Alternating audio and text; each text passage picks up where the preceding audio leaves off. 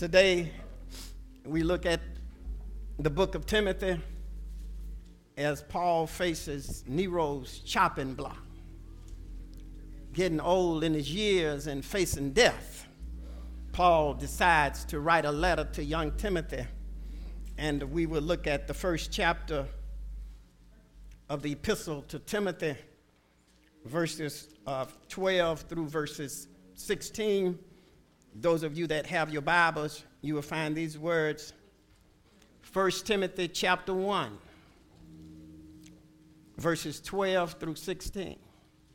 1 Timothy chapter 1. Y'all got it? Okay, that's after 2 Thessalonians. All right, y'all with me? Well, let's do it. 1 Timothy chapter 1, verse 12. And I thank Christ Jesus, our Lord, who has enabled me, for that he counted me faithful, putting me into the ministry, who was before a blasphemer and a persecutor and an injurious, but I obtained mercy because I did it ignorantly in unbelief. And the grace of our Lord was exceedingly abundantly with faith and love, which is in Christ Jesus. That is a faithful saying and worthy of all acceptation, that Christ Jesus came into the world to save sinners, of whom I am chief. Howbeit, for this cause I obtained mercy, that in me first Jesus Christ might show forth all long suffering for a pattern to them which should hereafter believe on him for life everlasting. We will use for a theme this morning a grateful heart. A grateful heart. You may be seated. A grateful heart. When we look at this issue of a grateful heart, the Bible says some things that sometimes we have it hard for us to reconcile. The Bible says that we ought to be happy when we are going through difficult times and trials.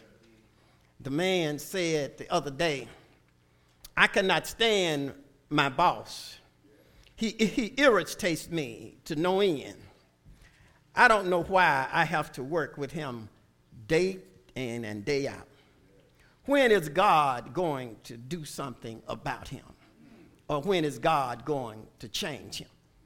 You see, God doesn't answer those kind of prayers. God wants to change you. God may be trying to teach you how to love your enemies.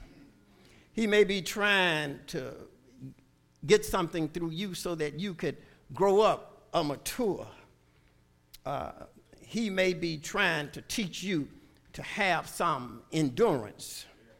He may be teaching you not to run from everything that is hard, or that may be difficult, or may not be as convenient as you may want it to be. God may be trying to teach you how to be long-suffering. He may want you to have the mind of Christ. And when you have the mind of Christ, you look at the world in a different light. Today I would teach that we are to have a grateful heart in tough times.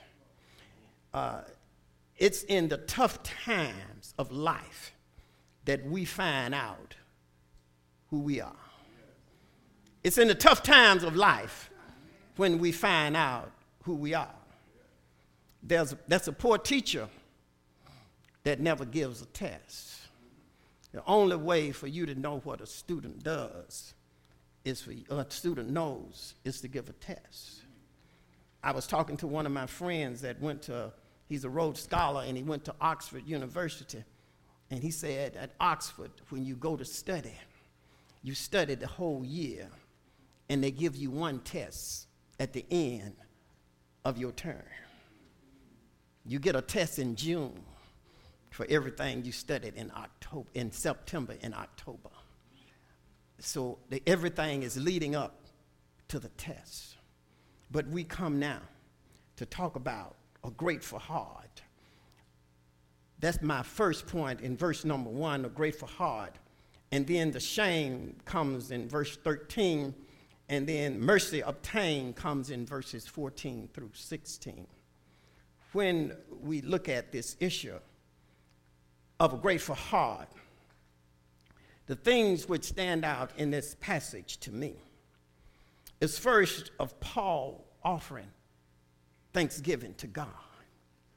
During this Thanksgiving season, Paul said, "And I thank Christ Jesus our Lord, who has enabled me, for that he counted me faithful, putting me into ministry." Some of you know anything about the Apostle Paul. As he faced Nero's chopping block, as he writes this letter to Timothy, as Paul is about to go off the scene and be killed on this chopping block, he decided to thank God for the ministry that God had given him. And those of you know anything about Paul, you know, he had been laughed at, he had been run out of town, he had been beaten, he had been persecuted. Everything humanly possible that could stop a person in ministry, he had to argue his apostleship. He had to reprimand Peter. He had to do all of these things in order. He was the only apostle that was accused of not even being an apostle. They say Paul was not the most attractive man in the world, and Paul, God allowed him to go on and do ministry and stand up in the front of people knowing that he wasn't the best person to look at. So Paul was able, and now so Paul goes off the scene. As Paul goes off the scene, he's thanking God. It's all right for us to look forward. But during this Thanksgiving season, we ought to be able to look back. Now, don't look back too long, because if you're plowing, you're gonna mess up the straight line. But every now and then, you ought to be able to look back and to see where God has brought you from. And the reason you ought to be able to look back to see what God has brought you from. See, when you look back, it keeps you in perspective. When you look back and see what God has brought you from, you will never look down at that homeless man down there on Skid Row. When you look back, I'm not talking about staying back. I'm just talking about looking back. Every now and then I have to take a look back, because I didn't always live in Glen Ellen. Every now and then I have to look back at the projects that I grew up in. Every now and then I have to sit and think about all my friends who's been murdered, who's in prison. Every now and then I have to take a look back. And I have to thank God. I have to thank God what he delivered me from. I have to thank God for when he snatched me out of death. I have to take a look at when folks pointed guns at me when I was stabbed in college. I have to take a look back. Oh, you don't know what I'm talking about. You probably ain't never been through nothing. But I'm telling you, every now and then, I just have to take a look back and see where God has brought me from. Maybe you was born on State Street and you never had no problems, but I'm just telling you, every now, that's why I can't look down on anybody. That's why I can't dislike anybody, because every now and then, that's what Paul is saying. Paul is saying, now I just want to thank God. I just want to thank Jesus Christ our Lord, who has enabled me, for that he has counted me faithful. See, Paul wasn't always faithful.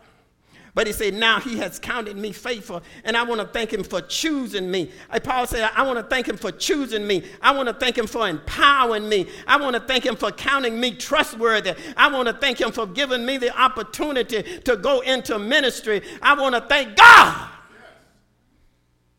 There was never any preachers in my family. My daddy owned nightclubs, and I decided to accept God calling to preach. That was the first thing they said. You can't be no preacher. Ain't no preachers in your family. You ought to be back there running the nightclubs that your father owned. Then they said, you can't be no preacher because you the life of the party. You like to dance on every record that come up. You can't be no preacher. See, God don't look at none of that.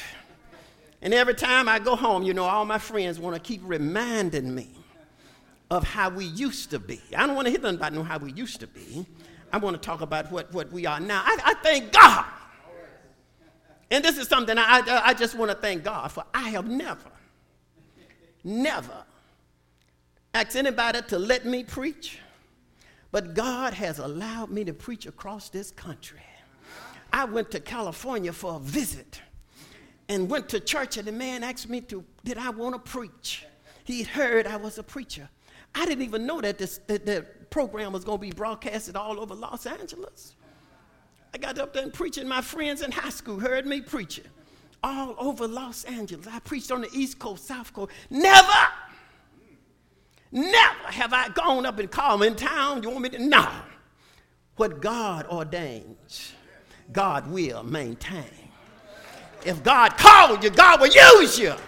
If God called you, God will make a way for you. He didn't call man. See, you heard I was called. And that's why I became the pastor of a church. You didn't call me, God did. But see, too many churches think they called the pastor. No, you called me the pastor, but God called me to preach. I want you to understand that. So when we look at this lesson text today, we see that Paul was thankful. He was thankful for the opportunity. I'm going to break it down to you as to why Paul was so thankful for the opportunity. Because, see, Paul had something in his background.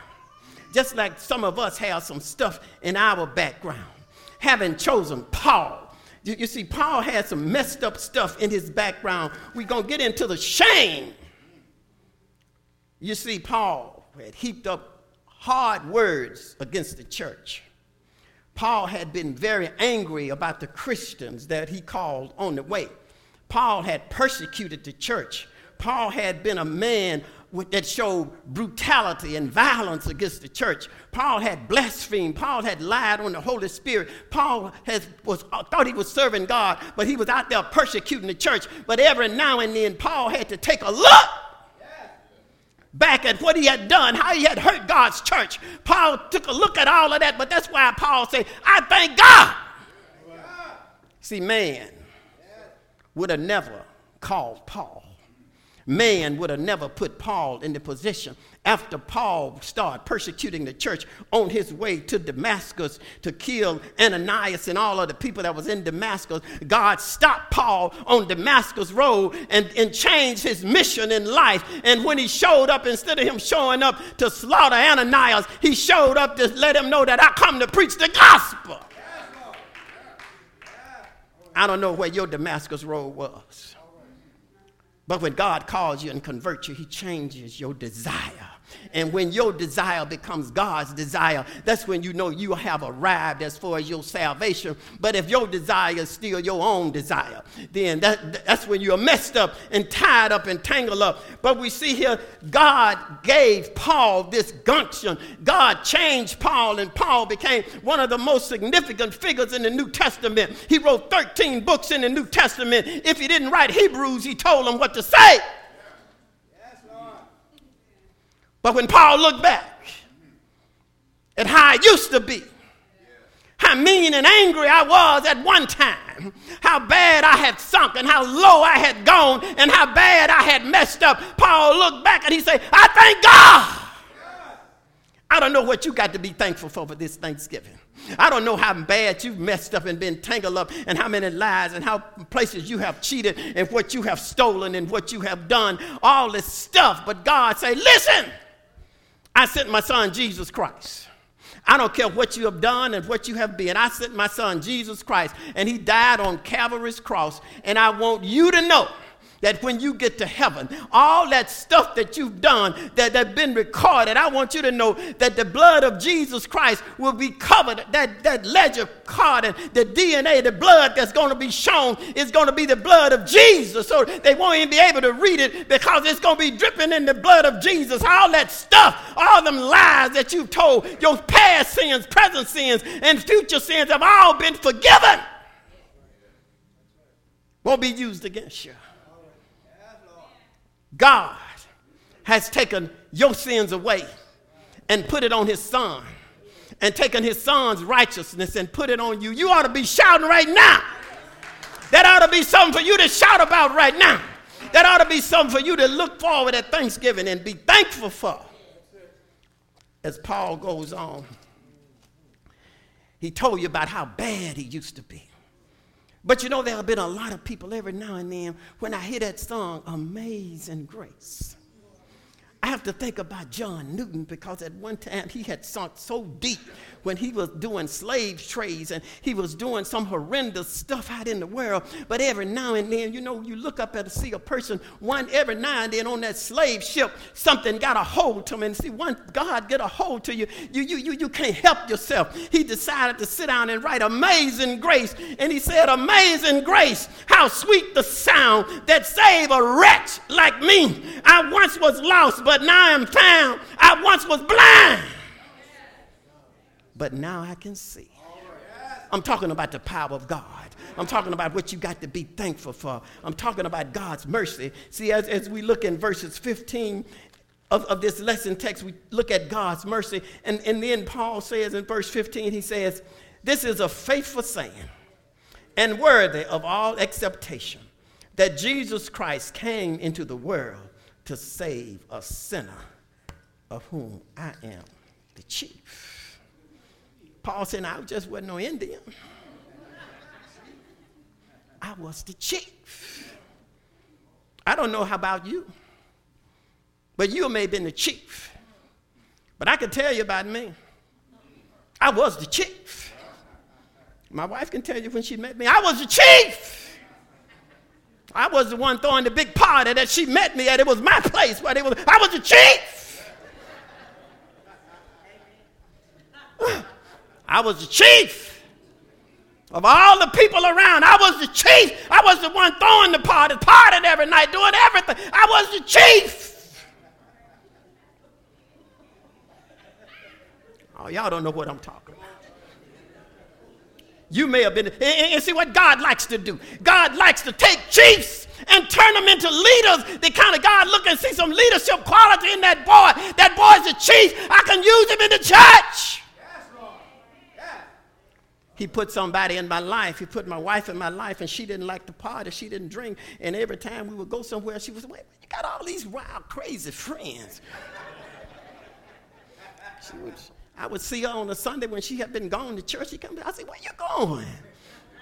She say, I've been. She said, I've been to church. I said, you go to church? See what God would do? God would give you a help me. God would give somebody to help you, keep you from killing your old fool self. When I look back, see, I couldn't have married nobody that was just like me, because I'd have been messed up, tied up, still out there, tangled up. See, God knows you. God has foreknown you, and God has predestined you. God says, Shannon, I'm going to give you somebody that is the complete opposite of you. Somebody that will bring the best out of you, because there's some good in you. So, man, I'm going to tell you, my wife brought the best out of me. She led me back into the church. And every now and then I look back, and I think about some of them party girls that I used to hang around with. See, they like to party as much as I did. They wouldn't have been no good for me. See, God knows you. Reverend Curtis, God knows what you need. He ain't going to give you what you want. He's going to give you what you need. God gives you what you need. So then Paul said he was the chief. God said, listen, I can use that chiefdom in you. I can use those leadership qualities that you have. I can use you because you know everything about the Old Testament and how it works in the New Testament. He said, I can use you. So he says in verse 16, howbeit for this cause I obtained mercy, that in me, this is Paul talking now. Paul is saying, howbeit for this cause I obtained mercy, that in me, first, Jesus Christ might show forth all long suffering for a pattern to them which should hereafter believe on him and life eternal. Paul said, look at me. I'm an example. I don't care what you've done. I don't care how bad you've messed up. I don't care where you lived. I don't care how many crack houses you spent the night in. I don't care how many lies you told. I don't care where you've been. Paul is saying, I was the chief among sinners. If God can save me, I am the example in the New Testament. If God can save me, he can save you. If he can save me. When we look at Mark chapter 2, verse 17, it says that they are whole. They that are whole have no need for a physician, but they that are sick. I came not to call the righteous, but sinners to repentance. And he says, and the Son, in Luke chapter 9, verse 10, he says, the Son of Man is coming to seek and to save that which is lost. Jesus came into the world to save sinners. And that's what we need to understand. He came, his whole mission was to save you. When we look back at the things in this world to be thankful for, when we look at this Thanksgiving season, I just want you to understand there are some things that I am just thankful for. I drive all over the city and all in the suburbs, but I just want you to know, I heard the other day that since the first of the year, there have been 740 carjackings. Folks coming up, bumping your car and putting a pistol on you and tell you to get out. I just want you to know, ain't nobody tried to jack my car. Ain't nobody tried to hurt me. Ain't nobody tried to jack my wife's car. Ain't nobody tried to jack my children's car. I just want you to know, what about you? What you have to be thankful for. 600 and some murders in the city already this year, but I just want you to know, when I sit home and see my son at home and daughter at home for Thanksgiving, when you look around your family and think about all the young people and all these folks that's been killed in the city, I want you to know you got something to be thankful for. You ought to be shouting right now, hallelujah, hallelujah. You ought to be shouting right now. They say 1 out of 8 women get breast cancer. I just want you to know, if your wife is in good health today, if your family is in good health today, you ought to be shouting right now, because there's somebody that's heart broken, there's somebody been beaten, there's somebody suffering with some horrendous disease. But I just want you to know, even if you have it, God is able. 1,946 opioid overdoses. Folks dying on drugs. If that opioid epidemic has not reached your home, you ought to be shouting right now. You ought to be shouting right now. You ought to be thankful to God, because there's been more opioid deaths, overdose, than there have been automobile crashes or people killed in accidents. People are killing themselves on drugs. Folks are killing folks, riding around taking their cars. We got all kind of stuff that's going on in our society, in our world, and you and your family are intact. And you too mean to sit up on a Thanksgiving dinner and give thanks to God. I never forget one day I saw this couple in this beautiful boat in Green Lakes, Wisconsin. I say, man, I wish I had a boat like that. They was riding by me in this beautiful boat. I was sitting there meditating, because we had to go through this spiritual renewal, but they couldn't even enjoy that boat. He was fussing at his wife, and he was pointing at her. He was talking to her. He couldn't even look and enjoy that boat that he was riding on, because he was caught up and tangled up in too much hurt. But I just stopped by this morning to let you know, Jesus is the Christ, and God raised him from the dead. I don't know what you're going through, but every now and then you ought to look back. When I was a little boy, I found a bird out in front of my house. His little wings was broken, and I brought him into the house, and I put him back in the pantry where my mother, you keep all our preserves. People don't keep preserves today like they used to do, but I cared for this bird. I took care of him. I nurtured him back together, but I noticed something. Every time I tried to go out my back door, there was this big mama bird there waiting for me, and every now and then I look out, and she would look out and see if I was coming out. So I told my mom, I said, I better let this bird go. I've been taking care of this bird, but this mama bird is waiting for me. So every now and then when I got this bird patched up, had these popsicle sticks on his leg and wings so he could go. But when his lean wings got strong, I decided to let this baby bird go with his mama. But I just want you to know that when that baby bird got with his mama and that baby bird could hop and fly, that mama may have been mad with me, but I just want you to know that baby bird, when he flew away, he just kind of looked back at my back door. He just kind of looked back like he said, I want to thank you for the yesterdays. I want to thank you when I couldn't fly myself. I want to thank you for taking care of me. I want to thank you, Lord, for when I couldn't take care of myself, you put somebody in my life. I want to thank you for being being God. I want to thank you for having people to pray for me. I want to thank you, dear Heavenly Father. But when they said there was no more land left in Glen Ellen for a church, I want to thank you for 3.7 acres of land and 15,000 square feet of a building. Hallelujah. I want to thank God. What do you have to thank God for today? Thank you, Lord. You better be prayed up. You better go into this Thanksgiving season thanking God. Thank you, Lord. I told you, look back, but don't stay back. But thank God for your yesterdays. Thank God for taking care of you when you couldn't take care of yourself. Thank God for putting positive people in your life that have made you. You just didn't get where you are by happenstance. Thank you, Lord. You better be thankful.